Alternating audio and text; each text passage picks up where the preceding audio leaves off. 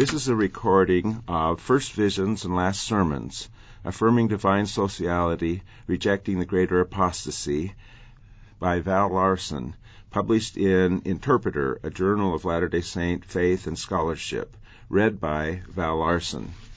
Abstract. There is a kinship between Lehi and Joseph Smith. They are linked to each other by similar first visions, and they faced roughly the same theological problem. Resisted by elites who believe God is a solitary sovereign, both prophets affirm the pluralistic religion of Abraham, which features a Sod Elohim, Council of the Gods, in which the Divine Father, Mother, and Son sit. These prophets are likewise linked by their last sermons, Lehi's parting sermons or blessings of his sons, and Joseph's King Follett discourse. Along with the first visions and last sermons, the article closely reads Lehi's dream, Nephi's experience of Lehi's dream, and parts of the allegory of the olive tree, John's Revelation, and Genesis, all of which touch on the theology of the Sod, or council. A kinship between Lehi and Joseph Smith has been too little noticed and appreciated. It is surprising, given the temporal and spatial distance that separates them, but these prophets seem to have roughly the same ecclesiastical duty: establish a new priesthood line authorized to administer the gospel, build temples, and perform temple ordinances. They seem to confront roughly the same theological problem posed by elites who teach roughly the same incorrect ideas about who God is. They receive their prophetic calling and are given their missions in the same way, through similar first visions. And there are thematic linkages between the prophet's last sermons. Indeed, Lehi makes his connection to Joseph Smith the main theme of his very last sermon. These similarities in their experiences and circumstances may be tokens of an important partnership. We may better understand the mission of Lehi if we see how it overlaps the mission of Joseph, and we may likewise better understand the still unfolding restoration Joseph bequeathed us if we read Lehi closely. The parallel first visions of Lehi and Joseph begin with a pillar of fire, followed by a theophany, in which the prophet sees the Father and the Son. First noticing the presence of the Father, both Lehi and Joseph are instructed mostly or entirely by the Son, Joseph receiving verbal instructions from the Son, and Lehi reading a book the Son gives him.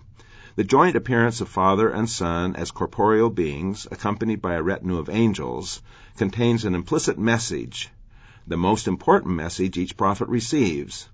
God is a social being who lives in community with other divine beings.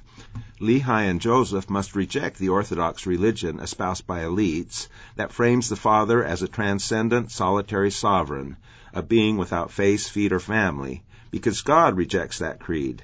In his first few words to both Lehi and Joseph, the Son declares the creeds or deeds of their respective days to be an abomination.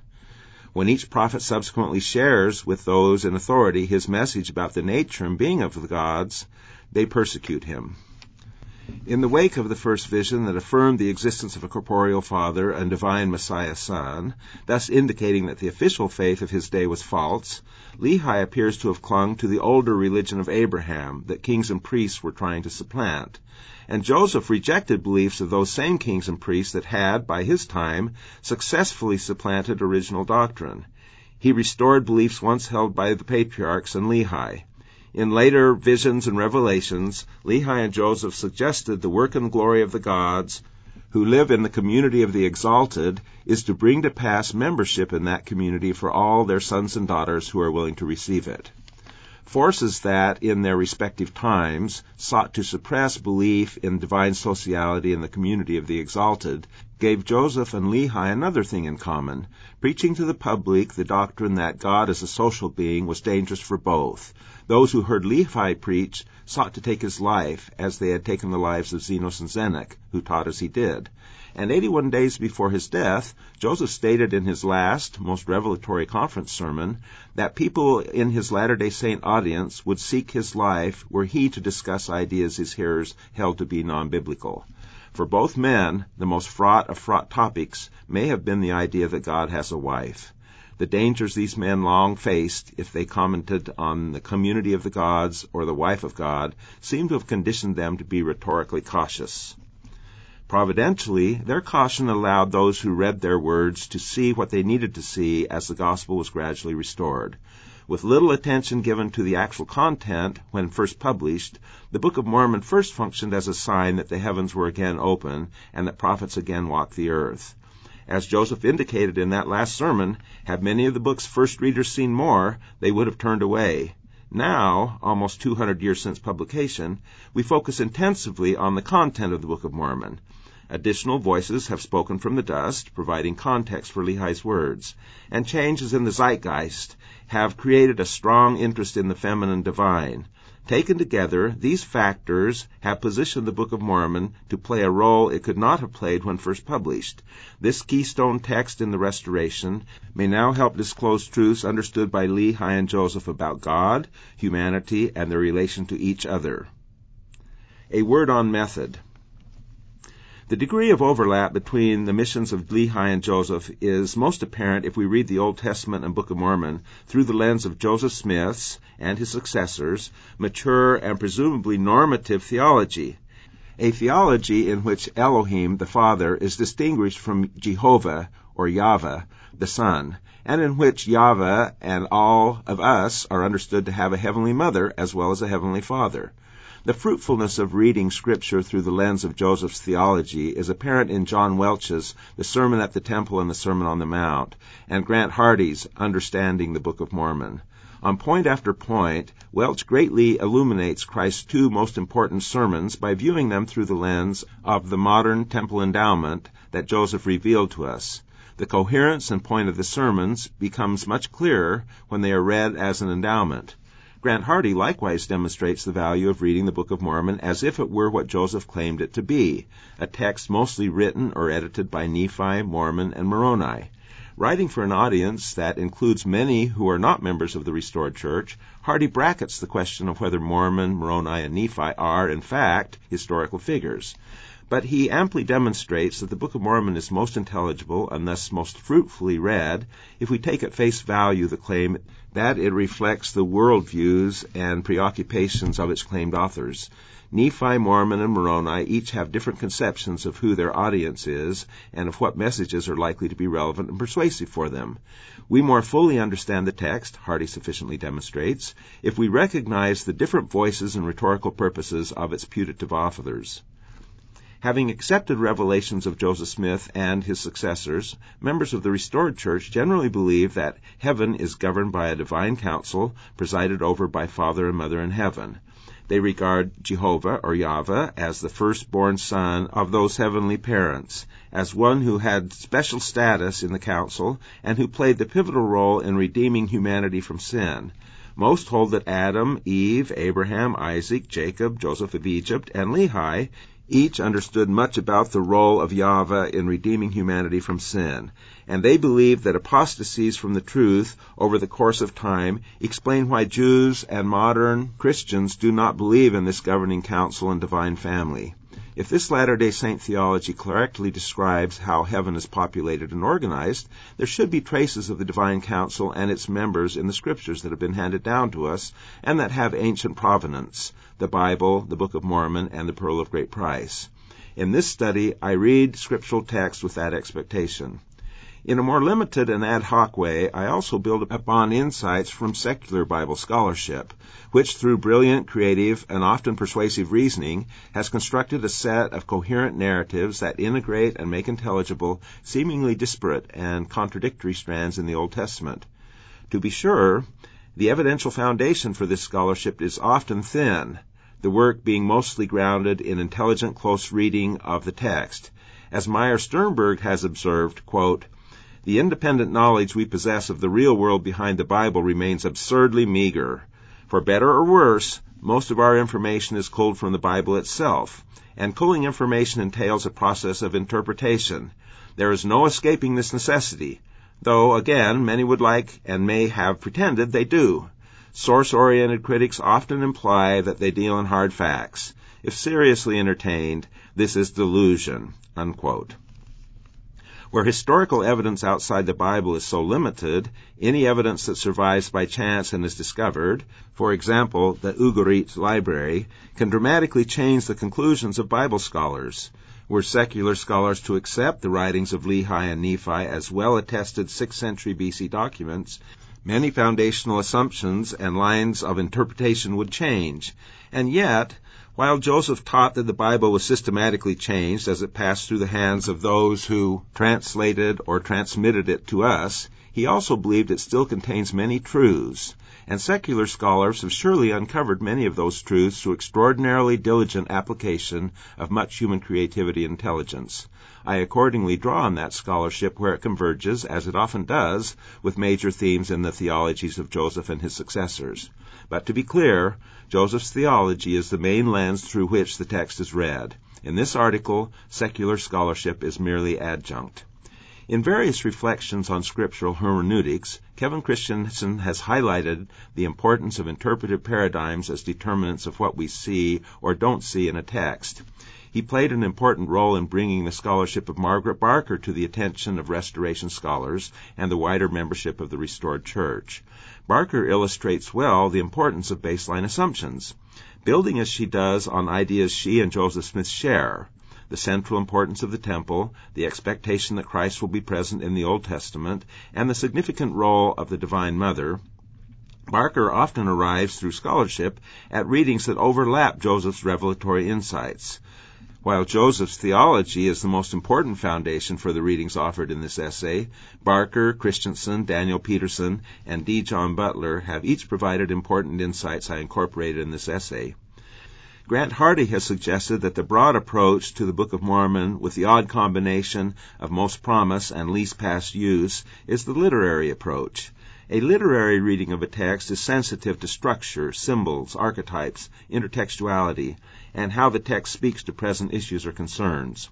While a textual historian may properly focus on the author's communicative intent in the moment of composition, a reception historian on how a text was understood at a given moment in time, those who offer literary readings typically seek to create a new moment in reception history by revealing unseen dimensions of meaning now cognizable and compelling.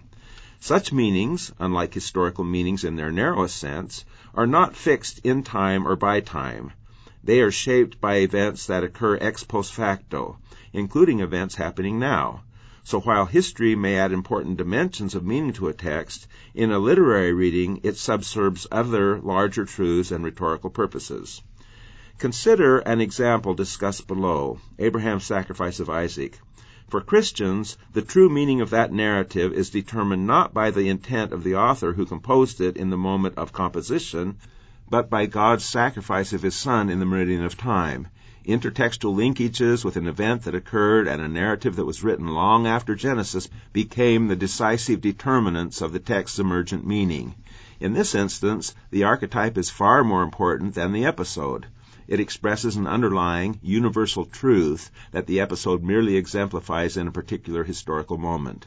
To be sure, that story rather than others was probably preserved precisely because it embodied an especially important and resonant archetype. It was the fact that literature expresses these enduring, archetypal, probable, or necessary truths that led Aristotle to say, rightly, that literature is higher, more philosophical, more profoundly true than history. Thus, to understand more fully the ways the Book of Mormon is true, we need to shift some of our attention from narrow questions of historicity to larger questions of archetypal, eternally consequential, sometimes emergent literary meaning. In a section of the Book of Mormon closely read below, Nephi models the kind of creative, literary reading of a text that reveals its archetypal, eternally consequential meaning. He reads Lehi's dream by seeing its far-flung connections across time and space, with events ranging from a birth in Bethlehem to the final collapse of Nephite civilization. These far-flung events are connected thematically by symbol and archetype, not by narrow, local historical causation. And Nephi underscores the intertextuality of his own visions by linking it to another, similarly wide-ranging vision, the Revelation of John. In the opening sections of this article, I do something similar as I read Joseph Smith through the lens of Lehi and vice versa. Though I believe it's no accident that Lehi's core theological problem is very similar to that of Joseph Smith, and I believe there are causal connections between the theology of elites in Lehi's and Joseph's day, in my view, even these important contingent historical correlations reflect an archetypal opposition between monism and pluralism within a larger cosmic master narrative. The religion of Abraham, Isaac, and Jacob.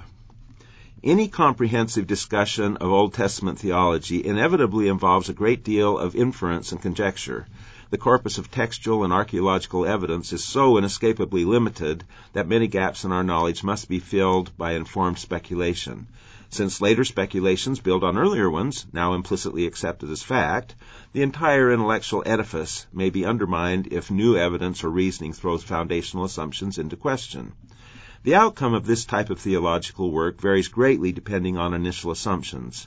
The most consequential assumption will often be the degree of inerrancy, if any, that readers ascribe to the biblical text. That will be an important issue for readers of this article because the article suggests, based on Book of Mormon evidence, that a large group of plain and precious theological truths were scrubbed from Hebrew theology in the Bible in Lehi's time, and that those truths were replaced by doctrines God condemns. Readers who hold the Bible as inerrant or largely inerrant will naturally reject the reading offered here. Those whose views are not inerrantists may be open to an important premise of this article, that before Lehi's time, the Hebrews in the kingdom of Judah had a theology very different from the one that developed during and after Lehi's life. In its broad outlines, this point is not controversial among non-fundamentalist Bible scholars. There is considerable agreement that the earliest books of the Bible, Genesis, Exodus, Leviticus, Numbers, were written by authors whose overarching theological outlook and conception of God differed from that of authors who wrote after Lehi's time. Of course, books written earlier had to pass through later hands to get to us, and there is evidence that as they did, changes were made to conform those earlier texts to the later theology. Those changes increase the degree to which reconstruction of the early beliefs must be conjectural. But a measure of respect for the text seems to have constrained the zeal with which later scribes deleted or changed the ancient writings, so many traces of the older theology remain. Nor is relevant evidence limited to the Bible texts. Though their numbers are limited, ancient non-biblical texts sometimes add important context to our Bible reading. The discovery of a library in the ruins of Ugarit in 1929 greatly added to our understanding of how the ancients viewed their pantheon. It revealed some overlap in gods. For example, El was the high god of Ugarit as of Israel, and overlap in poetic and narrative forms. Archaeological discoveries also add relevant context. Taking all the sources together, a sufficient body of evidence exists for some scholars to believe the following. In the theology prevalent when the older Bible books were written, the high god El was understood to be an anthropomorphic being who lived in heaven in a royal court much like the royal courts of the Middle Eastern kings on earth at that time. Like the Middle Eastern kings, El was thought to govern his dominions through the ministrations of those one would typically expect to see at court: Ella, the wife of El, the king, the Bene Elohim, the sons and daughters of El, noble and great heavenly servants. For example, the Malachim, or angels, and various representatives of the divine army, the host of heaven, El being the Lord of hosts. These and other participants in the council were part of the Sod, the governing council, who shared to one degree or another the divinity of El and the governance of El's kingdom. This reading is uncontroversial in its broad outlines. Few mainstream scholars doubt that the governing council was believed to exist before Lehi's time. There is more controversy about details. For example, what specific named figures besides El were members of the biblical Sod. A reading with some ancient support, consistent with what we find in Joseph's theology and the Book of Mormon, acknowledges El Elyon as the Most High Father God. It casts the goddess Asherah as Ella, wife of God and mother of the Bene Elohim. It frames Yahweh, a Ben Elohim, the son of El and Ella, as the God of Israel. These gods have associated symbols. God is signified by the sun, the host of heaven by the stars, and Ella, Asherah, by a tree, often an almond tree cut to grow in the shape of a menorah. Were the Book of Mormon broadly accepted as the single most extensive and best attested document we have from 600 BC, this reading would have broader support because the Book of Mormon quite clearly affirms it. Since the Book of Mormon isn't generally regarded as our most reliable text from that period, the reading is controversial. For reasons we discuss in the next section, Elohim and Yahweh are not generally differentiated in the biblical text. They are often conflated.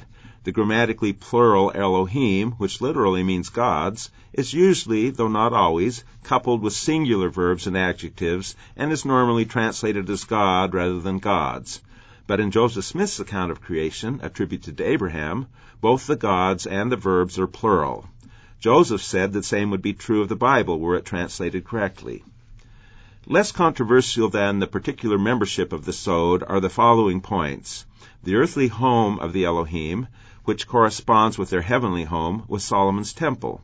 In the inner sanctum of the temple, behind the temple veil in the Holy of Holies, was the mercy seat, the throne of El, which was formed by cherubim atop the Ark of the Covenant. Like El, Elah, Asherah, was very much at home in Solomon's temple. For most of its history, a statue representing her stood in the temple courtyard. The temple was decorated with tree images and was lighted by the menorah, a symbolic almond tree and the specific symbol of Asherah. Inside the Ark of the Covenant was another almond tree, Aaron's staff, which had miraculously blossomed and borne fruit. So along with symbols of El, symbols of Elah or Asherah were pervasive in the temple. Elements of this underlying story can be seen in foundational narratives in Genesis. God was also known to Abraham, Isaac, and Jacob as El Shaddai, a title that can be read as signifying a divine male and female couple, El and Shaddai. When Abraham first entered the covenant land of Canaan at Shechem, a place most religiously notable for its great sacred oak tree, he built there an altar and saw God for the first time.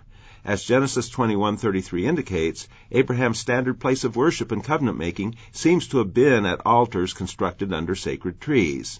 The Hebrew word for oak is elah, which may be translated either as oak or as goddess. So the association between Elah and her sign, the sacred tree or grove, seems to be established in Abraham's first religious experience in the Promised Land. Jacob later returned to Shechem, where Abraham had begun their covenant life and first seen God, and sacrificed the false gods of his household members under the same sacred oak tree. This initial visual experience with El Shaddai in Shechem is the first of many. These visual experiences in which the patriarchs see their God suggest that El and Shaddai were corporeal beings. After an only begotten covenant son was born to Abraham and Sarai, Abraham was commanded by El Shaddai to take that son, Isaac, to Mount Moriah, the Temple Mount now in the heart of Jerusalem, and sacrifice him there as a burnt offering. This is the same place where, in Jewish tradition, Adam and Eve first constructed an altar and offered a sacrifice to God after being expelled from the Garden of Eden. As father and son approached the mountain, Isaac asked Abraham where the sacrificial lamb was. Abraham replied, Elohim Yireh. The Elohim will see it, or, less literally, will provide it. Elohim is a plural meaning gods, and so we could read this as saying that El and Shaddai, the divine father and mother, will provide the sacrificial lamb, though it can also be read more conventionally as Father El will provide. Abraham bound Isaac, placed him on the altar, and raised his hand to slay him. But he was stopped and told that he had proven himself to the Elohim. Abraham then saw a ram caught in the thicket, sacrificed it instead of Isaac, and named the place Yahweh Yireh. Yahweh will provide. In this story, Yahweh provides the sacrificial lamb Abraham asked about that takes the place of Isaac as proxy on the altar. The Elohim provide the suffering parent or parents who take the place of Abraham, whose suffering in sacrificing his son would likely have equaled or exceeded the suffering of Isaac. The deepest possible bond is formed between El Shaddai and Abraham, between Yahweh and Isaac. They understand each other. Each has been or will be in the place of the other. This mutual knowledge is the foundation of the covenant between them, and this all happens in the very place where the altar of Solomon's temple will later be built of unhewn stones. The unhewn stones of the temple altar presumably commemorate the unhewn stones used in that same location by Adam, Eve, and Abraham to construct their unhewn altars and make covenants with God through burnt offerings. Those offerings anticipate the atonement and death of the Ben Elohim, Yahweh, who will voluntarily lay himself upon the altar, take away the sins of the world, and thus open to humanity the entrances of the Sod Council so that all the children of El Shaddai can have the opportunity to enter and join it. The tangible corporeal anthropomorphism of El, implied by the ability of the patriarchs to see him, is made explicit in Genesis 32:24-30, an important passage in which Jacob receives the new name by which he and his people will be known. In this passage, Jacob literally wrestles all night with El, then receives the new blessing name Israel. El is initially described as an unspecified Ish, man, suggesting that this divine being has the form of a man. After Jacob and El have wrestled through the night, El asks Jacob to let him go because the day is approaching. Jacob refuses unless El gives him a blessing. El asks, "What is your name?" Jacob replies. Holding and being held by Jacob in a tight embrace, El then gives Jacob a new sacred name that incorporates El's own. "Thy name shall be called no more Jacob, but Israel, for thou hast power with God and with men, and hast prevailed." Jacob then names the place Peniel, a combination of the words Penim, face, and El, God, for I have seen God face to face. The gods of Abraham, Isaac, and Jacob are beings one can touch on earth and speak with face to face. The name El Shaddai is important because, as noted, it may refer to the divine partners El and Shaddai. This name is prominently featured on two occasions when the blessing of posterity is most conspicuously pronounced on Abraham and Jacob. This fits the general pattern in the Old Testament, where Shaddai appears 48 times and in almost every instance is associated with fruitfulness, procreation, birth, and posterity. In the King James Bible, the divine name Shaddai is always translated as Almighty. Every occurrence of that word in the King James Version marks an appearance of Shaddai. That conjectural translation assumes a linkage with the word Shaddad, meaning destroyer or plunderer. An alternative conjectural translation assumes a linkage with the word Shaddaim, meaning breasts, and yields a translation of El Shaddai as the god with breasts or the goddess. Given the nearly universal association with procreation and posterity, this reading seems more plausible than plunderer, or another conjecture that links the word with the Akkadian word for mountain. The first appearance of El Shaddai is Genesis 17, 1-19, a passage in which 99-year-old Abram and Sarai receive the sacred new names Abraham and Sarah, and are promised that, despite Sarah's old age, they will have a son and a great posterity. That posterity will become the covenant community of the faithful, and ultimately the community of the exalted. The second appearance is in Genesis 28, 1-5, where Isaac commands Jacob to go get a wife. Isaac then says, "And El Shaddai bless thee, and make thee fruitful, and multiply thee, that thou may be a multitude of people, and give thee the blessing of Abraham, to thee and to thy seed with thee." In yet another passage, Genesis 49, 22-25, which would have been of special interest to Lehi, Joseph receives a patriarchal blessing that will be most conspicuously fulfilled by his descendant Lehi. In this blessing, Jacob separately invokes El, the father, Shaddai, the mother, and Yahweh, the son and good shepherd. Yahweh is called Abir, a term that is always and only associated with him, and that Lehi may use to refer to Yahweh. In this passage, Shaddai is explicitly linked to the blessings of the breasts and of the womb. Quote, "Joseph is a fruitful bough whose branches run over the wall. His hands were made strong by the hands of the mighty one, Abir, of Jacob. From thence is the shepherd, the stone, Aben, of Israel. Even by El, translated God, who shall help thee, and by Shaddai, translated Almighty, who shall bless thee with blessings of the breasts, Shaddaim in Hebrew, and of the womb." Important meanings in this passage are expressed through wordplay. Shaddai is connected with breast, Shadda'im, suggesting that she is the goddess. And Yahweh is characterized as the rock of Israel through wordplay. Abir of Jacob is equivalent to Aben of Israel, a linkage that becomes salient in Lehi's first vision. The Deuteronomist Greater Apostasy.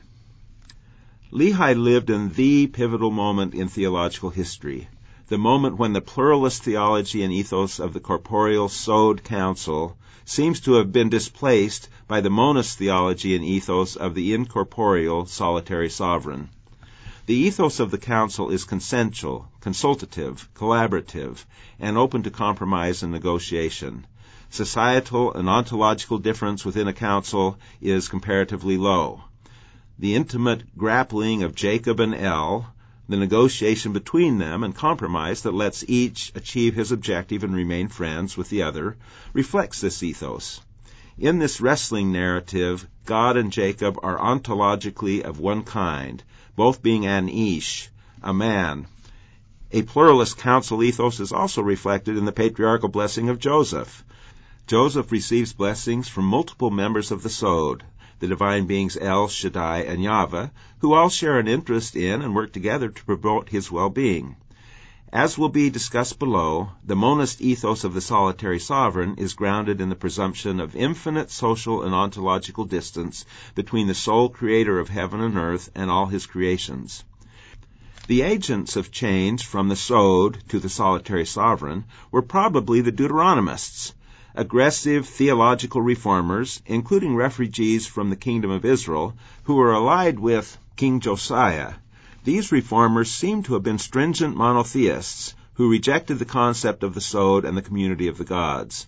They believed in Yahweh alone. Their signature scripture was, "Hear, O Israel, the Lord our God is one Lord. I, even I am He, and there is no God with me." Evidence suggests that these reformers subsumed all the functions and stories associated with El in Yahweh. Thus their Yahweh had no companions. The Deuteronomists apparently viewed themselves as the true disciples of Moses, whom they followed above all other prophets. Their Yahweh required one thing of Israel, strict adherence to the entirely sufficient law of Moses. All figures in the community were required to subserve this all-encompassing behavioral code. The king was subordinate to the law, which contains a kingship code that forbids abuses typical of kings. Prophets were subordinate to it, since any prophecy or teaching that contradicted the law merited death. All had obligations to the poor and the stranger. Many good things were prescribed, many bad things prohibited. And importantly, the canon was closed. There was nothing left to say after God revealed to Moses his fully sufficient revelation, the law. "Hearken, O Israel, unto the statutes, and unto the judgments which I teach you, for to do them. Ye shall not add unto the word which I command you, neither shall ye diminish aught from it." Above all, the law prescribed exclusive worship of Yahweh, the one true and living God, and prohibited notice of any other divine being. Any violation of this prescription merited death. In their conception of God and emphasis on the law, the Deuteronomists exhibited a centralizing, monist impulse at odds with the pluralism inherent in the council ethos. The implementation of their vision required an earthly analog of their heavenly solitary sovereign, a Yahwist monarch. Thus, the most important Deuteronomist was Josiah the king. Without his leadership, the Deuteronomist revolution would have been impossible. Worship of the Abrahamic gods of the Sod was too entrenched and widespread to be eliminated without a strong monarch leader. This is apparent from the fact that a large number of Asherah figurines have been discovered in and around Jerusalem from the time and just before the time of Josiah and Lehi. But Josiah had attributes that made him the perfect revolutionary. Like unto him was there no king before him that turned to Yahweh with all his heart, and with all his soul, and with all his might, according to the law of Moses. Neither after him arose there any like him. Josiah was precisely the kind of honest, idealistic, incorruptible, energetic, uncompromising, puritanical, relentless, pitiless ideologue that must take the lead if massive social change is to be forced on an unwilling populace in a short period of time. In a multidimensional push to centralize theology, ritual, worship, and governance, Josiah took things in hand. The Jerusalem temple was full of things associated with the members of the Sod. He destroyed them. He dragged the Dasherah statue in the temple for at least 236 of its 370 years down into the Kidron Valley and burned it. He destroyed all the ancient temples and sacred groves in the high places, Shechem, Bethel, and so forth, where the patriarchs had worshipped the gods of the Sod. As Deuteronomy 12:19 required, he centralized all public ritual in one place, Jerusalem, where he could oversee and control it. As Deuteronomy 3:1-11 mandated, he killed all the priests who facilitated the worship of Sod members and all the prophets who taught that there was any God with God. There is a non-trivial possibility that he killed Zenos and Zenock. Zenock taught that there was a God with God, a Ben Elohim who had come down to redeem humanity from its sins. Zenos taught that, and also emphasized the importance of humanity being closely rather than distantly connected with the mother tree. If Josiah didn't kill Zenos and Zenock, he would have if they had been alive, teaching these things during his reign. On their own terms, Josiah's reforms were a smashing success.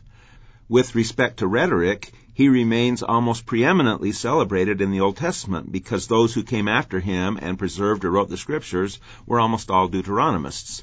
The Old Testament we have is a substantially Deuteronomist text. Josiah's reform endured such that 600 years later, the Jews remained devoted Deuteronomists. Their rejection of Christ, a man claiming to be the Son of God, God with God, would have pleased Josiah. But while triumphant culturally, Josiah did not fare as well with respect to objective political facts reported in the text. The Deuteronomist prophetess Huldah had prophesied that because of his righteousness, Josiah would die in peace. He didn't. The chronicler reports that he died needlessly because he heedlessly attacked Pharaoh Necho, who was passing peacefully through his kingdom. He died prematurely because he was unwilling to hear the word of God coming from an unexpected place, the mouth of Necho. Politically, his actions were disastrous for his country. Israel had survived for 360 years under kings the Deuteronomists regarded as mostly wicked. It lasted only 22 years after Josiah putatively purged it of its sins. In the wake of Josiah's death, in the reign of his son Zedekiah, it suffered the greatest calamity of its history, utter destruction. Only a small remnant survived, carried away captive into Babylon. Non-Deuteronomist critics attributed the fall to Josiah's attacking the gods of the Sod. The Deuteronomists carried to Babylon, who wrote the more enduring, widely read histories in the Bible, offered other, self-justifying rationales for the destruction. The Deuteronomist conception of God as solitary sovereign may have been rooted in a perceived revelatory linkage between God's name and the Hebrew verb to be, which yields a sophisticated reading of Moses' first encounter with God in Exodus 3:1-15. There, Yahweh declares that his name is Ehyeh Asher Ehyeh, I am that I am. This name statement can be read philosophically as saying that Yahweh is pure being as such, the only thing that exists in and of and by itself. Speaking in the first person, God says, Ehyeh, I am, and reveals his unique status as pure being. Speaking of God in the third person, we say Yahweh, he is, so we refer to God, the great I am, as Yahweh, he is. And we may think of him as the one and only thing that purely, self-existently is. This monistic way of thinking about God as pure being, as the ground of all being, makes him abstract, transcendent, prior to and separate from all created things. Whether derived philosophically or not, Yehezkel Kaufman has suggested that the conception of God as a solitary sovereign was the defining characteristic of the Israelite religion which the Deuteronomists promulgated. Quote, the basic idea of Israelite religion is that God is supreme over all. There is no realm above him or beside him to limit his absolute sovereignty. He is utterly distinct from and other than the world. He is subject to no laws, no compulsions, no powers that transcend him. Unquote. This change from seeing God as of a kind with man and part of the world to seeing him as a transcendent solitary sovereign led to a recasting of an important Sinai narrative. Exodus portrayed the leaders of Israel as seeing an embodied God. Then went up Moses and 70 of the elders of Israel, and they saw the God of Israel, and there was under his feet, as it were, a paved work of sapphire stone. The Deuteronomist changed that, declaring, Ye heard the voice of the words, but saw no similitude. Ye saw no manner of similitude on the day that the Lord spake unto you in Horeb, lest ye corrupt yourselves, and make the similitude of any figure, male or female. God was then framed as a being who cannot be seen, who is different in kind from human beings, who have gender, shape, and form. This was a critically important change, because being a seer and seeing God had earlier been the proper goal and defining characteristic of authentic religious experience. Given the limited data available, it's hard to know how fully the Deuteronomists themselves understood the implications of their monism. Lehi's apparent response to them suggests they articulated their views with some measure of philosophical sophistication. But those implications and the associated reasoning were later specified with impeccable logical rigor by two brilliant theologians, Maimonides and Calvin, whose views I briefly recount. In Maimonides' lists of 13 principles of faith, possibly Joseph Smith's inspiration for the Articles of Faith, the first 4 principles focus on the attributes of the solitary sovereign God, who is held to be A, the self-existent ground of all being who created all other things ex nihilo, B, a monad, the essence of indivisible oneness, C, incorporeal, and D, outside of time. As noted above, this conception of God created infinite ontological distance between God and humanity, distance so great that God ceases to be, in any ordinary sense, a father. Calvin then most fully worked out the implications of God being the only self-existent entity and the ground of all being. From these Deuteronomist assumptions, it follows that God alone acts. All other events and behaviors must be expressions or enactments of the divine will.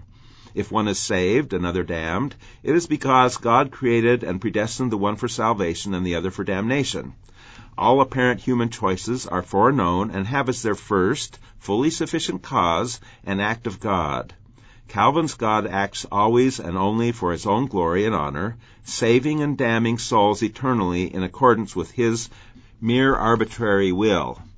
From the point of view of the restored gospel of Jesus Christ, this Deuteronomist conception of God as the solitary sovereign ground of being was the error of antiquity. It was the greater apostasy that served as the essential foundation for the later great apostasy. The moment it supplanted the sod was the moment in which the Church of Jesus Christ of Latter-day Saints, which like the faith of Abraham remains pluralistic in its conception of God, became separated from the other major religions with Old Testament roots, Judaism, Islam, and Western Christianity. So this was the moment when the restoration became necessary, and it was the most important error the restoration corrects. Lehi and the Elohim. As the Book of Mormon opens, Jerusalem is in the throes of the theological revolution just discussed. The religion of Abraham, Isaac, and Jacob is being violently purged by the aggressive new Deuteronomist orthodoxy. In a quintessential prophetic vision, Lehi is called to join the losing side, to defend the old theology being suppressed. Heeding the call to be a visionary man and speak prophetically, he boldly declares that Jerusalem has abandoned true faith and is therefore on the verge of destruction. It must repent and believe in a Ben Elohim, a God with God, the Messiah who will come down from heaven to redeem the world, or it will be destroyed. The Deuteronomist religious and political leaders of Jerusalem mock these teachings, then seek to take Lehi's life. Lehi lives because God commands him to flee into the wilderness. As mentioned above, Lehi's first vision is analogous in important respects, fiery pillar, appearance of the Father and Son and angels, to the first vision of Joseph Smith. Lehi prayed fervently, then there came a pillar of fire and dwelt upon a rock before him, and he heard and saw much. This first vision is deeply symbolic. The pillar of fire signifies both Father El and Son Yahweh, who come to Lehi in vision. They appear here in the form they took as they led Israel through darkness on its journey to the Promised Land. Their appearance in this form suggests that Deuteronomist Israel is sunk in darkness, but that El and Yahweh will lead Lehi and his family out of the darkness and onto the Promised Land. The rock in the vision signifies that Son Yahweh is the Messiah Redeemer and that Father El is the King of Heaven. It places them in the locations where they were found in the ancient temple, upon the altar and behind the veil. The unhewn rock on which the pillar of fire rests signifies both the altar, the beginning, and the Holy of Holies, the end of a ritual life journey. As noted above, the altar was located on Mount Moriah in the very spot where Adam and Eve were thought to have first offered a sacrifice after being cast out of the Garden of Eden, and where Abraham sacrificed Isaac. It is on this spot that our journey back to the tree of life and the presence of God begins, with sacrifices that symbolize Christ's atonement. By appearing to Lehi as a fire that burns on an unhewn stone like that of the temple altar, Yahweh marks himself in this first vision as the proxy who replaced Isaac, the ultimate Holocaust sin offering, the promised Messiah Redeemer, who mediates our return through the veil into the Holy of Holies and the presence of God. El marks himself in this vision as the King of Heaven. In addition to signifying the temple altar, the rock in Lehi's vision signifies the Eben Shatia, the raw foundation stone behind the temple veil upon which rested the Holy of Holies, the Ark of the Covenant, and the mercy seat, the earthly throne of the Elohim. The Eben Shatia, often called simply the rock, is located today beneath the dome of the rock on Mount Moriah and remains a sacred place for Jews, Christians, and Muslims. This reading of the first vision in the Book of Mormon and the supposition that Lehi believed in the old theology are supported when Lehi returns home and casts himself upon his bed. The vision resumes, the heavens are again open, and Lehi sees God sitting upon his throne surrounded with numberless concourses of angels. This is the El of the Sod, the corporeal Lord of hosts celebrated in the old theology. In token of El's desire to exalt him, Lehi has been invited to look into the Sod. The heavenly throne Lehi sees is twin to the earthly throne, the mercy seat that rests on the rock, the Eben Shatia. Then, as believed in the old Abrahamic but denied in the new Deuteronomist theology, Lehi sees a God with God. One, in Hebrew, possibly Abir, an epithet that always means Yahweh, who descends out of the mist of heaven, whose luster was above that of the sun at noonday. This second God is linked, as often happens in the old theology, with the sun. 12 angel figures, the host of heaven, follow after the one, and, as is typical in the old theology, are linked with the stars. He also saw 12 others following after him, and their brightness did exceed that of the stars in the firmament. Yahweh and the apostles who have descended to Lehi mediate between him and El. This pattern will be repeated in Lehi's dream and Nephi's experience of Lehi's dream.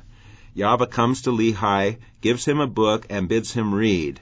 Having read its prophecies, Lehi exclaims, "Great and marvelous are thy works, O Lord God Almighty." In saying this, Lehi may praise the Son, Father, and Mother, the major figures in the Sod. Lord God Almighty is the King James translation of Yahweh El Shaddai. The text then continues, "Because thou art merciful, thou wilt not suffer those who come unto thee that they shall perish. And after this manner was the language of my father in the praising of his God. Elohim, seen on the throne, for his soul did rejoice, and his whole heart was filled because of the things which he had seen, yea, which the Lord, Yahweh, the one coming down, had shown unto him." If we back translate Lord and God through King James English to their Hebrew equivalents, we get Yahweh and Elohim.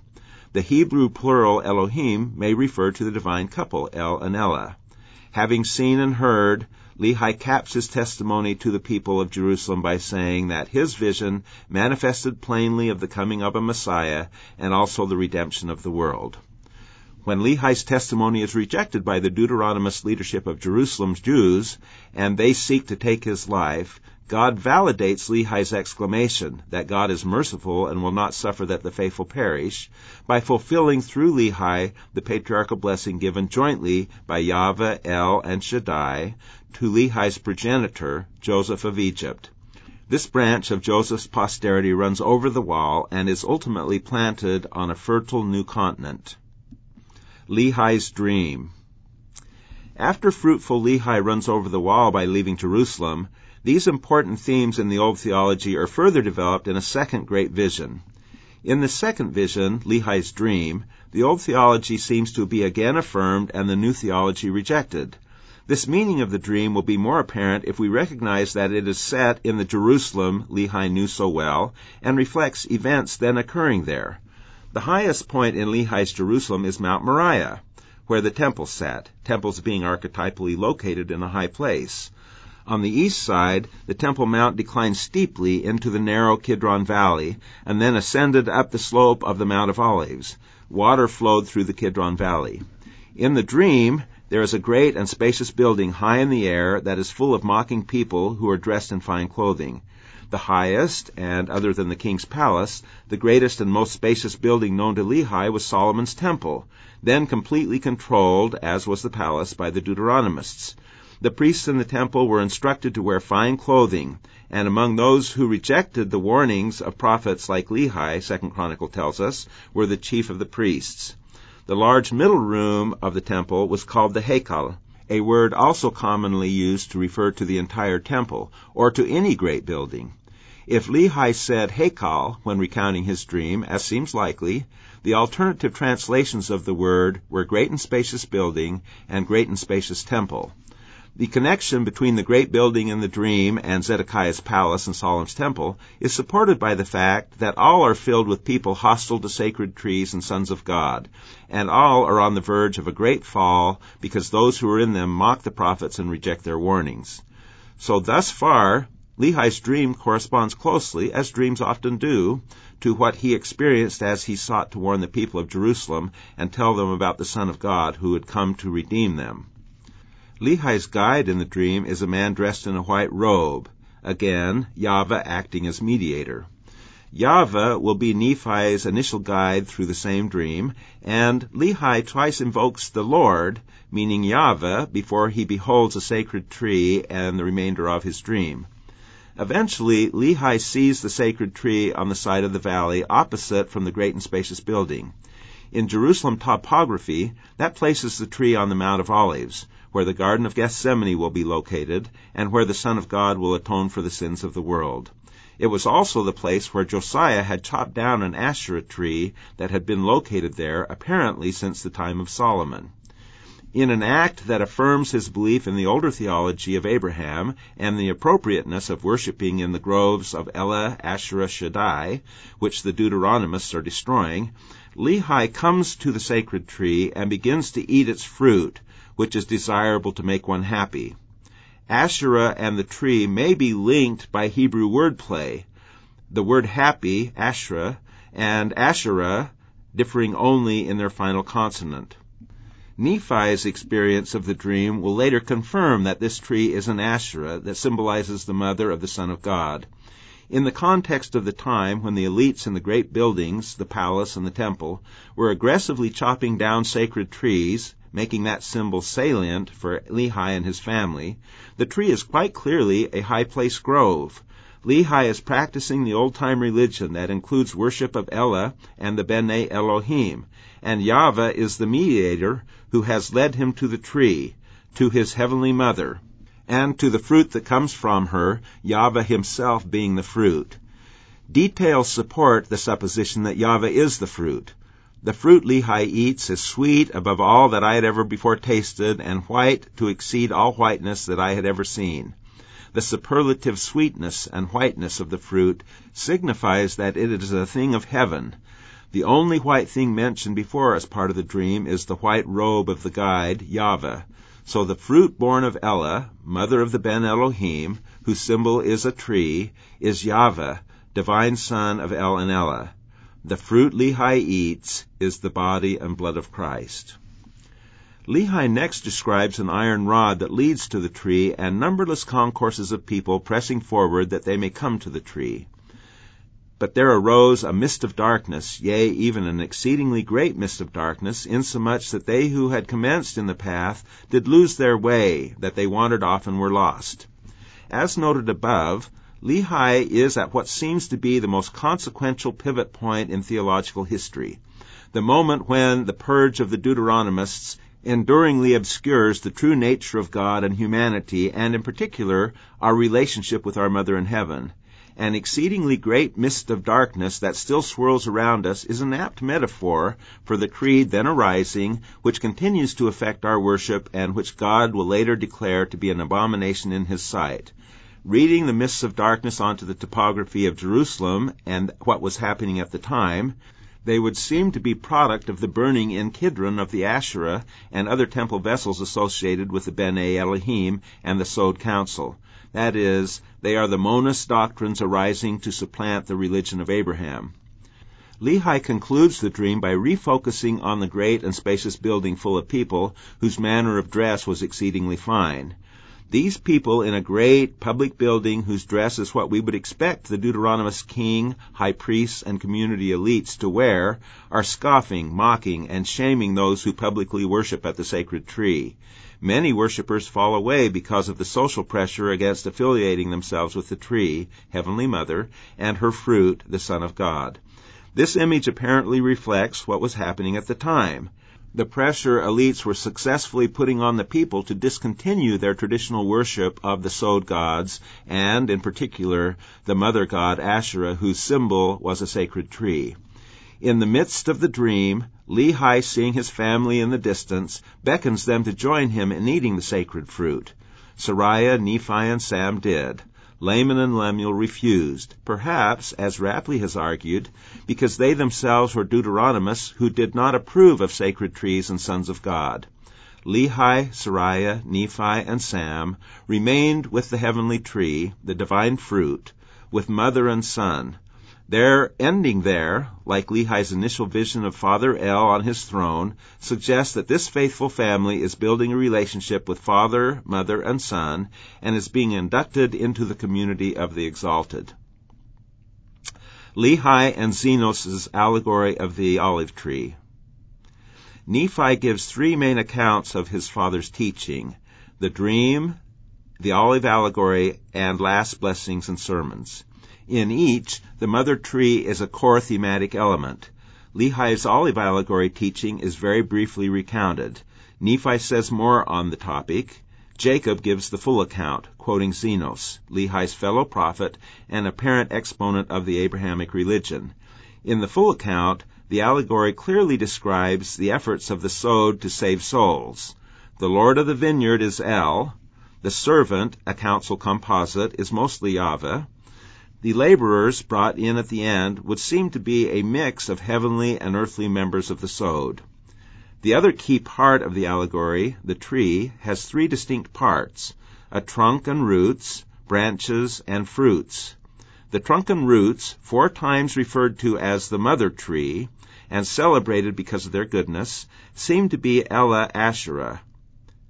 Zenos may allude here to the Asherah artifact, a common archaeological find in the 600 BC layer of Jerusalem, which represents the goddess as torso and head of a woman atop the trunk of a tree, hence Ella as trunk and roots.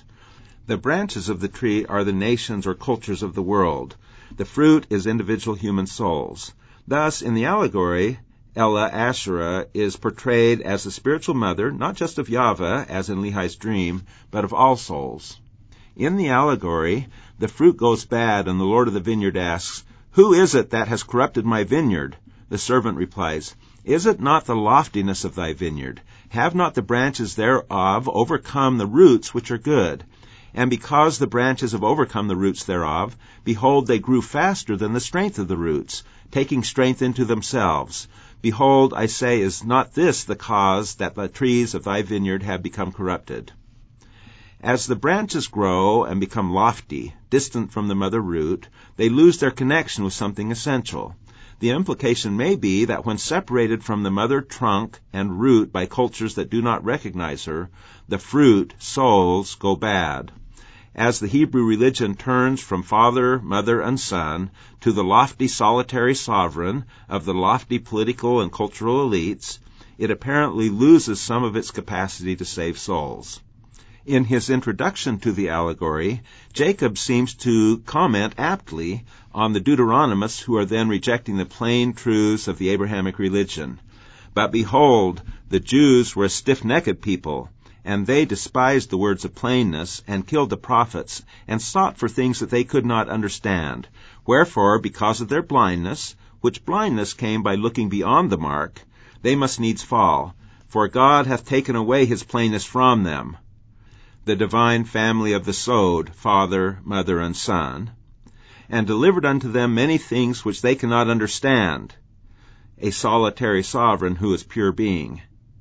Because they desired it, and because they desired it, God hath done it, that they may stumble. Lehi's last sermons. In a blessing sermon given to his son Jacob, the next to last of his life, Lehi engaged philosophically the issues that seem to have differentiated his worldview from that of the Deuteronomists. Using abstract philosophical language, he affirms his commitment to the pluralism characteristic of the Sod Council. As a kind of pluralist statement of first principles, he tells Jacob, "It must needs be that there is opposition in all things. Wherefore all things must be a compound in one." He suggests that a monad, pure unitary being of the sort that seems to be the first principle of the centralizing Deuteronomists, is nihilistic. If it should be one body, it must needs remain as dead, having no life, neither death, nor corruption nor incorruption, happiness nor misery, neither sense nor insensibility. Lacking any dynamic potential, any internal disequilibrium, this divine monad would be a thing of naught, a thing with no purpose, with no potential to be other than what it already is. Lehi actually says, and a Deuteronomist would focus on this point in responding to his argument, created for a thing of naught, and having no purpose in the end of its creation. To speak of creation, a Deuteronomist would reply, when talking about the pure being, that is, the I Am, is to miss the point. Yahweh is the one thing among all that exists which could never be created. He is self-existent, prior to creation, the uncreated and uncreatable ground of all created things. Given this reply, Lehi would have to admit that he spoke imprecisely, and yet his central argument would remain unanswered. Granted that it is uncreated, what reason would there be for the Deuteronomist's monad of self-complete, fully self-consistent, fully unchangeable being to act? And what would it have but its own completely finished, unchangeable self to act upon? Lehi flips the argument. For him, God is a being who always exists in community, in the Sod, having the attributes of wisdom, eternal purposes, a commitment to justice and mercy that are the form of his relationship with other existing and acting entities. If, as in the monad, there is no underlying matrix of acts and consequences in binary opposition, with predictable linkages between them, that is, between righteousness and happiness versus sin and misery, then there is no field within which a relational God can act. So that God will not exist and therefore not create, leaving nothing extant to act or be acted upon, meaning that all has vanished and there is nothing. And that nothing is arguably indistinguishable from the pure, static, unchangeable being of the Deuteronomists. Again, by a different chain of reasoning, Lehi asserts that the centralizing Deuteronomists are nihilistic. After making his abstract philosophical statement, Lehi rounds out his pluralist theology of opposition by alluding to the great heavenly Sod Council in which Satan and Yahweh presented plans of salvation, during which Satan rebelled when his plan was rejected, having been found to be evil before God. Satan's rebellion created a symmetrical oppositional relationship between the two most prominent Ben Elohim of the council. Each being a prominent child of Elah, that opposition was signified by the opposition between two trees, both symbols of Elah, with their fruits being symbols of the two great B'nai Elohim who opposed each other. These trees mark a cycle of departure and return. We begin in the presence of our divine parents, signified metonymously by a mother tree, the tree of knowledge of good and evil, and we return to their presence, signified metonymously by a mother tree, the tree of life. The richness and openness of the Sod ethos is embodied in these trees. Having dwelled in heaven, or Eden, with God, we knew good in a flat, unidimensional way. But to fully comprehend what good was, we had to add another dimension to our experiences. We had to taste evil. The fruit of the tree of knowledge of good and evil is Satan. It is he that gives us the fruit, himself, and persuades us to eat it.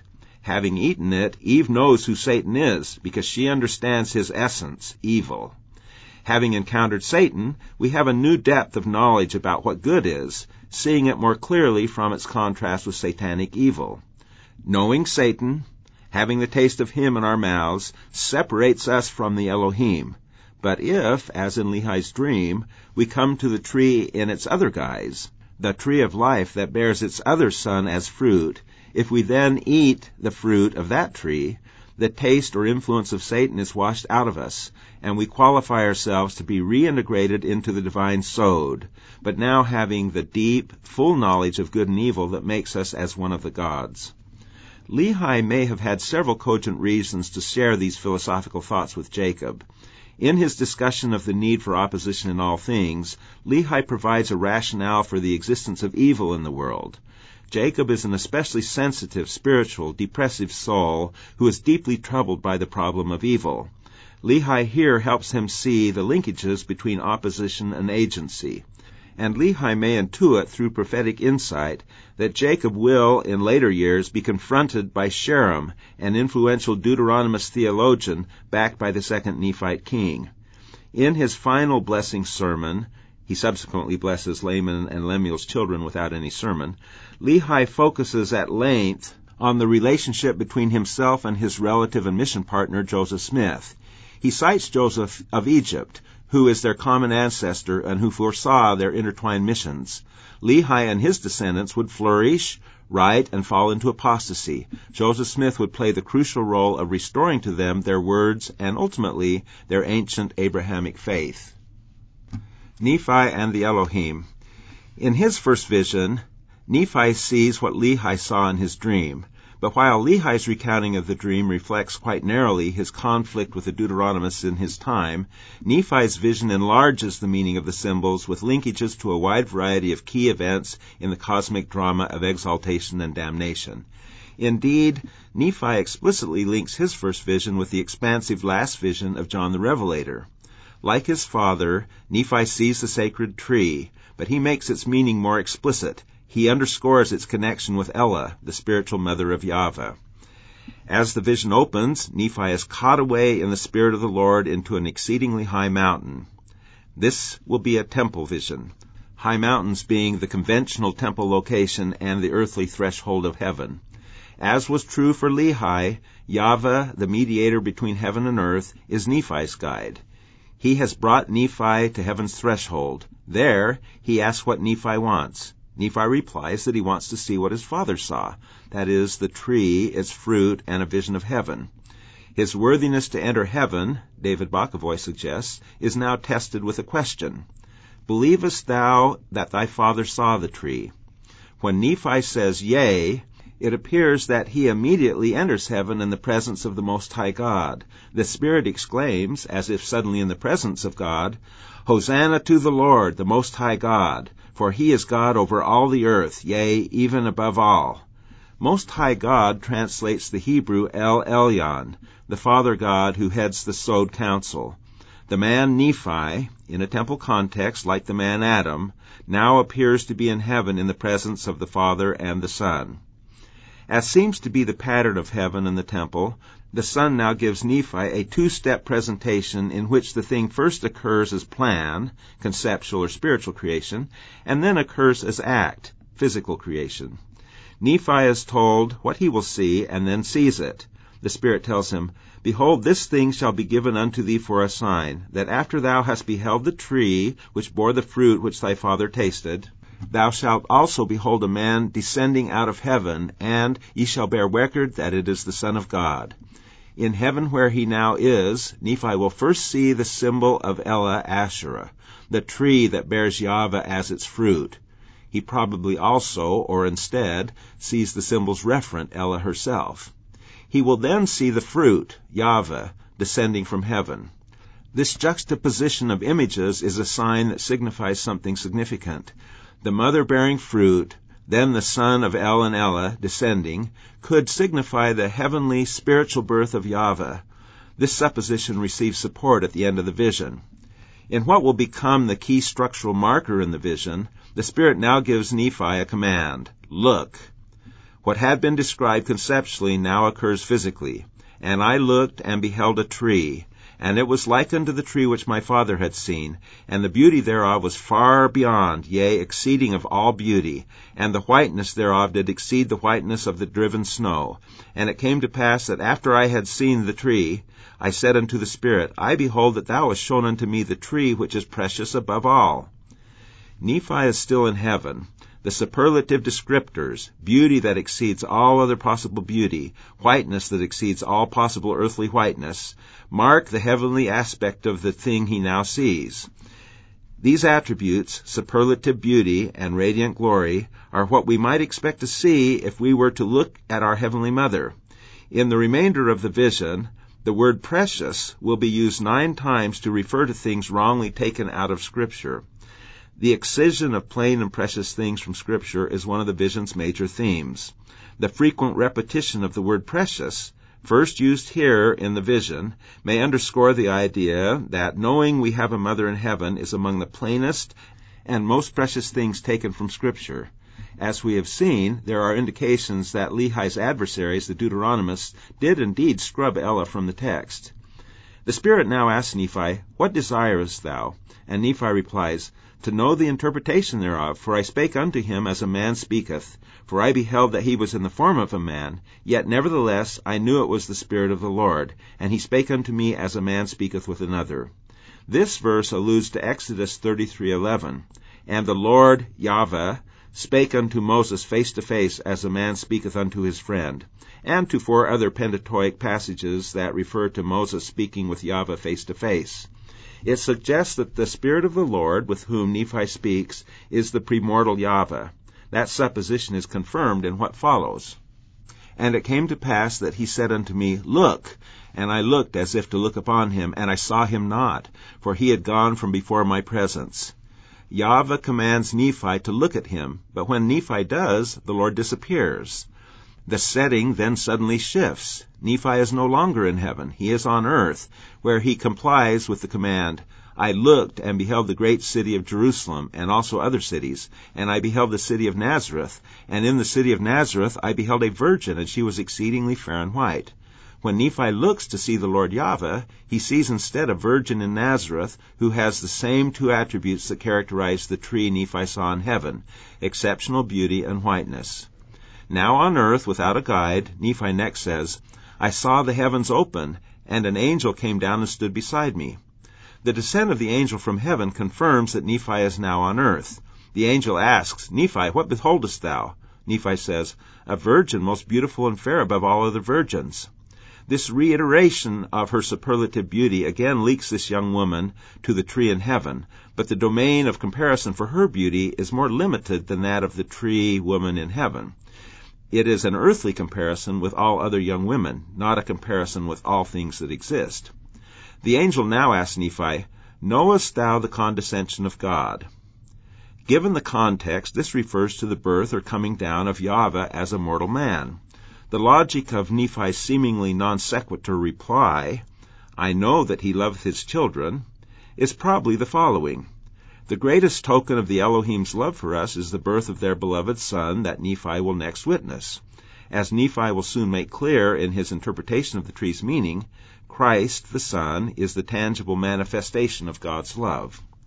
The angel now says, Behold, the virgin whom thou seest is the mother of the Son of God, after the manner of the flesh. If the Son of God had only one mother, this statement would have been unqualified. The qualifier, after the manner of the flesh, implies that the Son of God has another mother, after the manner of the Spirit, the heavenly mother, signified by the glorious tree Nephi saw while still in heaven, from whom the Son descended. As the narrative continues, the mother after the manner of the flesh is carried away in the Spirit for a space of time. The angel now, for the first time, repeats the command Yahweh had previously given Nephi, "Look." When that command was last given and Nephi tried to look, the Spirit of the Lord disappeared. Hearing the command again, Nephi again looks, and this time sees Yahweh. "And I looked and beheld the virgin again, bearing a child in her arms." The Spirit of the Lord in this vision has sometimes been held to be the Holy Ghost. Close reading makes it clear it is the premortal Yahweh. Were it the Holy Ghost, it would have remained as Nephi's guide.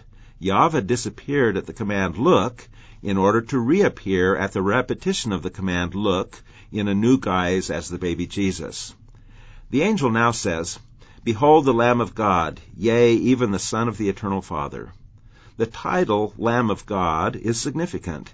It highlights the role of Christ as Holocaust offering, as he who will shed his blood to purify the hearts of the children of man, a role alluded to in Lehi's first vision when the Holocaust fire burns upon a rock. The phrases, the Lamb of God and Son of the Eternal Father, are grammatically and semantically parallel with the definition Nephi will now give for the meaning of the tree, the love of God. The angel comes to the point. "Knowest thou the meaning of the tree which thy father saw?" Nephi answers, "Yea, it is the love of God, which sheddeth itself abroad in the hearts of the children of men, wherefore it is the most desirable above all things," echoing Lehi's desirable to make one happy, Asherah. "And he spake unto me, saying, Yea, and most joyous to the soul," echoing, "It filled my soul with exceeding great joy," from Lehi. This statement, rich in meaning, is linked to the Lamb of God, Son of the Father, just mentioned, and to the fountain of living waters that is about to be mentioned as also signifying the love of God. Love in this phrase can refer to a person or thing loved, as when one says, "She is the love of his life," or it can refer to a feeling God possesses. Here, a person or persons is the primary meaning. This is apparent from the fact that this love is an agent that acts. It sheds itself abroad.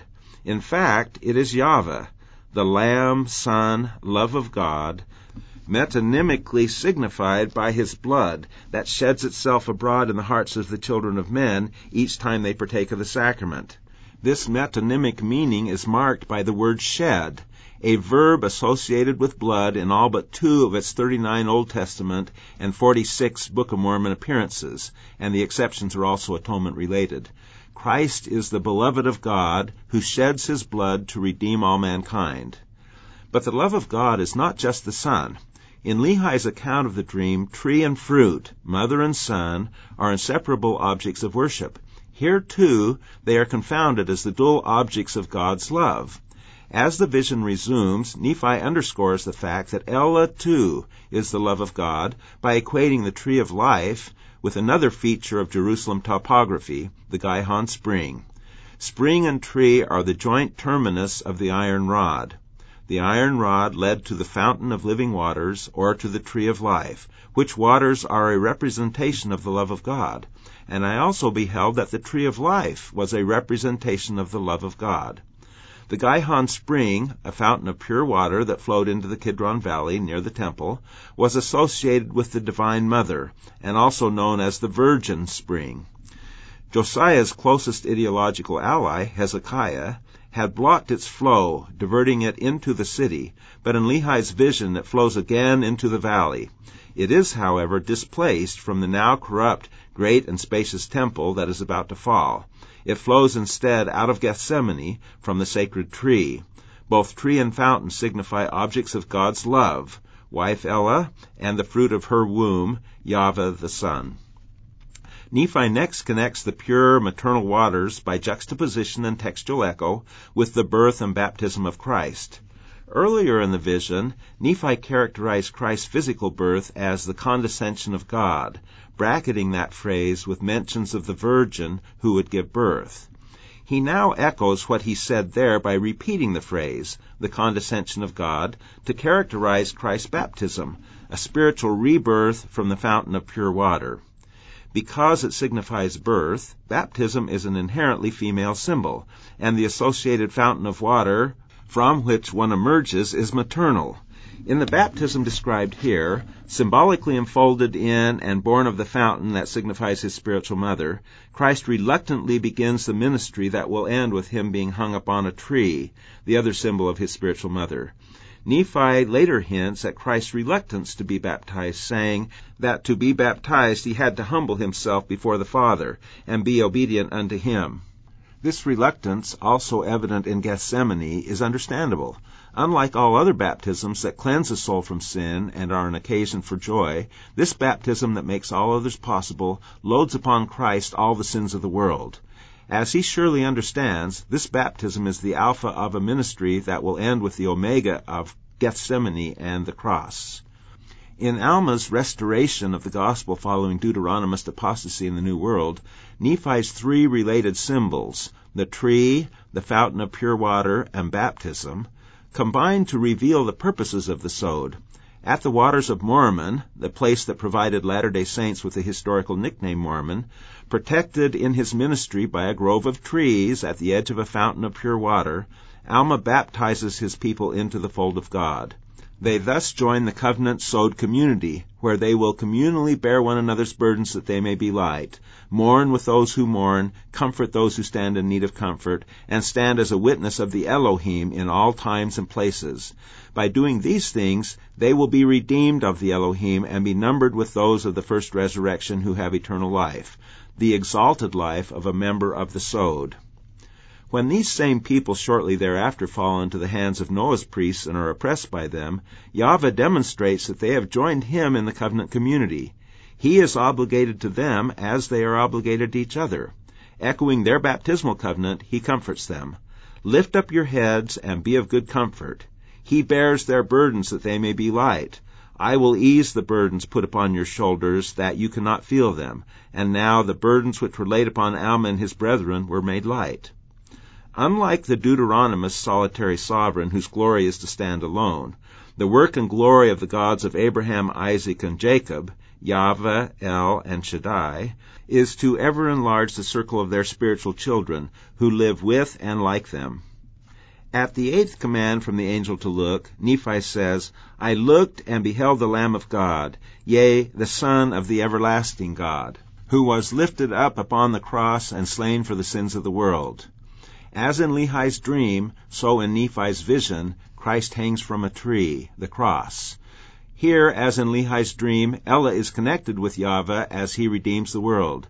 She is present not only in her symbol, the tree, but in her surrogate, Mary, who stands at the foot of the cross, suffering with her son. As the story of Abraham and Isaac shows, and as King Benjamin shows in his great sermon, the father and mother are an integral part of the son's atonement. Benjamin positions Christ's parents, El the father and Mary the mother after the manner of the flesh, who is surrogate for Ella, mother after the manner of the spirit, in the midst of the atonement between Gethsemane and the cross. See Mosiah 3:7-9. This positioning of the parents signifies the involvement of the Sod in Christ's redeeming mission. In Gethsemane, the Sod sends an angel to strengthen the Savior in his suffering. And as Christ hangs on the cross, symbolically upon his suffering mother, the Father, who is in Abraham's place, but, with no reprieve, sorrowfully wields the sacrificial knife by withdrawing his spirit from his Son, leaving him to exclaim, my El, why hast thou forsaken me? This withdrawal of the Father pierces the souls of Christ's mother and mother, who are with him where he hangs. It takes nothing away from the Son, who fully paid the price of our sins through his suffering, to know that he did not pay the price alone, to understand that all the gods of the council were pained by his pains and suffered with his suffering. John's last vision. At the 11th and last command from the angel to look, Nephi says, I looked and beheld a man, one of the 12 apostles of the Lamb. And I, Nephi, heard and bear record that the name of the apostle of the Lamb was John. Nephi's vision is to be read as the companion piece of John's revelation. For the things which this apostle of the Lamb shall write are many things which thou hast seen. In Revelation, John describes literally what Nephi has described symbolically, glorious Ella and the spiritual birth of Yahweh in heaven. And there appeared a great wonder in heaven, a woman clothed with the sun, and the moon under her feet, and upon her head a crown of 12 stars. And she, being with child, cried, travailing in birth, and pain to be delivered. And she brought forth a man-child, who was to rule all the nations with a rod of iron. And her child was caught up unto God, and to his throne. John notes the special hatred Satan feels toward his mother, his special effort to make her hidden and unknown after he is cast out of heaven. And when the dragon saw that he was cast unto the earth, he persecuted the woman which brought forth the man-child. And the woman fled into the wilderness, where she hath a place prepared of God, into her place where she is nourished for a time. And the dragon was wroth with the woman, and went to make war with the remnant of her seed, which keep the commandments of God, and have the testimony of Jesus Christ. The woman is the mother of the Son, born in heaven, but also, as Zenos indicates, of all spirit children of God, and doubly so for those born again from the maternal fountain of pure water, the baptized, who then keep the commandments and have the testimony of Jesus Christ. Lehi lived in the moment when Satan's war on the woman, a key figure in the true Abrahamic faith, and on those who had a testimony of her Son, the Ben Elohim Jesus Christ, was most successfully prosecuted. In his day, Ella, who had been known to her children, was driven into the wilderness, where she mostly remains to this day. But while Satan makes war on her, Mother Ella continues to play a redeeming role. As the last chapter of Revelation opens, she again appears in her symbolic guises as the tree of life and the fountain of pure water that Lehi and Nephi saw. And he shewed me a pure river of water of life, clear as crystal, proceeding out of the throne of God and of the Lamb. In the midst of it was there the tree of life, which bare 12 manner of fruits, and yielded her fruit every month. And the leaves of the tree were for the healing of the nations. Apparently linked to the menstrual cycle, this bearing of fruit is a birth, and the fruit that is born brings salvation. The setting here, Butler argues, is the Holy of Holies in the temple, where the tree of life is represented by the menorah, and where the 12 fruits are the 12 loaves of shewbread, a food offering given to the gods.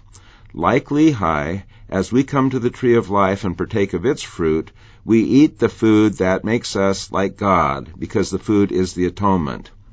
Along with signifying the bread of the presence in the temple, these 12 fruits signify the sacramental bread offered to the 12 apostles at the Last Supper, and to all of us each Sunday. As we partake of the sacrament, we eat the Last Supper, the shewbread, the fruit of the tree of life, all of which transform us, if we consume them worthily, into members of the Sod, into the gods that El, Ella, and Yahweh invite us to become. Joseph Smith and the Elohim. Exactly 200 years ago, the Restoration opened with Joseph Smith's first vision and a hard saying. Joseph reports the first words Christ spoke to him as follows: "My object in going to inquire of the Lord was to know which of all the sects was right, that I might know which to join. I was answered that I must join none of them, for they were all wrong. And the personage who addressed me said that all their creeds were an abomination in his sight." The modern church no longer emphasizes this declaration. It's not mentioned in the missionary's first vision account, and in 1990 the temple ceremony was changed to delete a section consistent with this condemnation of other religions' concept of God. In a world that is increasingly and aggressively secular, contemporary Latter-day Saints tend to view other religions as allies in their struggle to preserve space in the public square for the free exercise of religion. Moreover, as 2 different articles entitled Are Christians Mormon have suggested, the distance between the Latter-day Saint understanding of God and that of other Christian denominations has generally narrowed in the years that have intervened since the first vision. These important changes notwithstanding, this opening declaration of Christ cannot be ignored, given its source and primacy in the Restoration. It says something noteworthy about how God looks at how we look at Him. In The Christ Who Heals, Fiona and Terrell Givens provide a framework for understanding the import of this opening declaration. The Givenses suggest that a wholesale restoration would not have been needed in the 19th century if Christianity had not lacked plain and precious truths. Quote, "The Lord's message to Joseph in the grove, using disturbingly stark language, was that certain crucial creedal declarations about Christian fundamentals were devastatingly, destructively wrong. No religious contribution of Joseph Smith could possibly transcend in significance a restored knowledge of the true nature and character and conduct of God. Clearly, the Lord knew the religious world we have inherited from well-meaning reformers is rife with teachings, assumptions, doctrines, and dogmas that take us further away rather than closer to the gospel Christ taught." Unquote. The foundational assumption upon which error compounded was the idea that God is the solitary sovereign, a transcendent being without body parts or passions, not then in space but above space and time and name and conception. The Deuteronomists were the source and scriptural warranters of that assumption. Their legacy of stringent monotheism, combined with the Greek similar monism and disparagement of materiality, created pressure for early Christians to develop an understanding of God compatible with these theological and philosophical ideals. The paradoxical, non-biblical concepts of the Trinity, a triune, three-one God, met these requirements and provided a foundation for further reasoning. The greater apostasy thus provided the foundation for the great apostasy. As noted above, Calvin worked out the predestinarian implications of these assumptions with impeccable logic. Augustine had earlier provided a congruent conception of humanity. In reasoning that became foundational in Western Christianity, he developed a theology and anthropology that coupled the utter perfection and completeness of God with the utter depravity and emptiness of human beings, who are universally contaminated by original sin. These creatures had no capacity to become like God, but some could be saved by God's grace and return to His presence to adore Him. Augustine, Calvin, and other like-minded reformers directly influenced the New England Puritans and New York Presbyterians, Baptists, and Methodists who contended for the allegiance of Joseph Smith. Speaking of the theology current, but waning, in Joseph's day, the Givenses write, quote, "One can understand why God would have condemned such creeds to the boy prophet Joseph, for they declare our Heavenly Father to be arbitrary, fickle, as content to damn as to save, all-controlling and manipulative. He foreordains to damnation without reason or recourse. These particular creeds emphasize His total independence from human concerns, human suffering, human conceptions of fairness, or human yearning to understand Him. His counsels are unsearchable, and His concern is only with His own will. The Catechism refers to His fervent zeal for His own worship and His revengeful indignation of incorrect forms of worship." Unquote. The characteristic response to this God was fear, even terror. In his first account of the first vision, Joseph reports that he suffered the anxiety characteristic of people taught that they were sinners in the hands of an angry God. The first account suggests that relief from anxiety about the welfare of his soul was the most salient, immediate takeaway Joseph received from his experience. But an element of all 4 first vision accounts, visitation in a pillar of fire or light, suggests that much more was at stake in this visit than the welfare of a single soul. Echoing Exodus 13:20-22, as in Lehi's vision, the pillar of light suggests that God's children in Joseph's time, like those in Lehi's, were sunk in darkness, and that He intended to lead them, too, out of the darkness and onto the promised land. The most explicit message in all 4 accounts was the statement that the fullness of the gospel was not then on the earth. The most consequential revelation was the appearance of God the Father in the form of a man. That most consequential element of the vision is also most underplayed in Joseph's account of the experience. He doesn't mention it at all in the first account, and passed over it lightly in the 3 later accounts, noting only that the Father appeared and spoke to introduce the Son.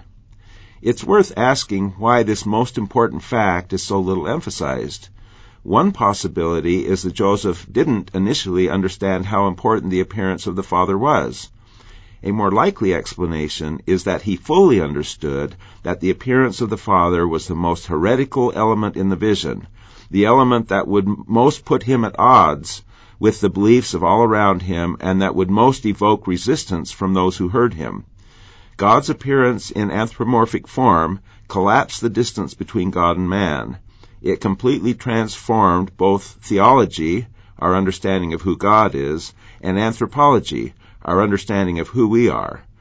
Implicit in this initial revelation that God is anthropomorphic were all Joseph's most distinctive subsequent theological doctrines.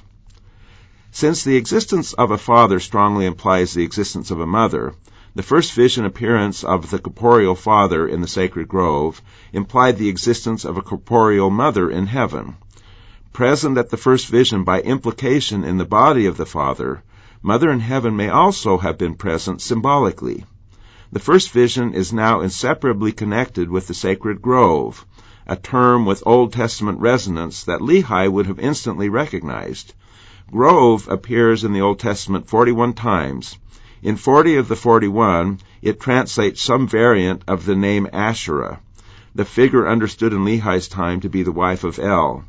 Lehi's contemporaries went to sacred groves to know and worship the being they perceived to be Heavenly Mother.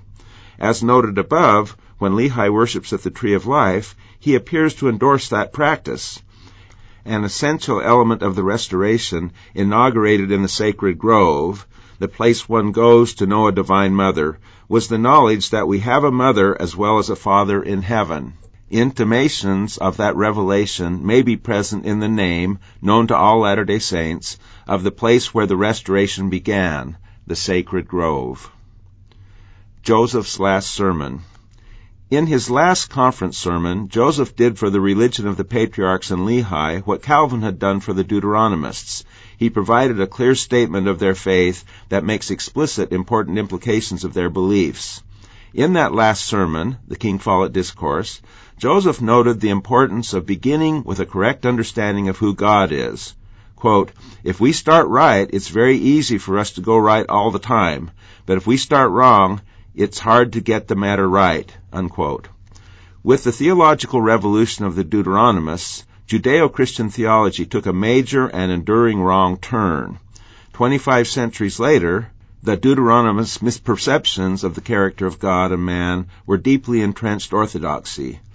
Thus, just as the political power of the king, priests, and elites had made it dangerous for Lehi to defend the old-time religion of Abraham, even so, the entrenched orthodoxies of the Deuteronomists, now the old-time religion, made it dangerous for Joseph to promote a return to the faith of Abraham. Like Lehi, Joseph was surrounded and opposed by guardians of the solitary sovereign, who would put his life at risk if he had deviated from the approved dogma of the Deuteronomist Bible. Quote, "The doctors say, if you say anything not according to the Bible, we will cry treason.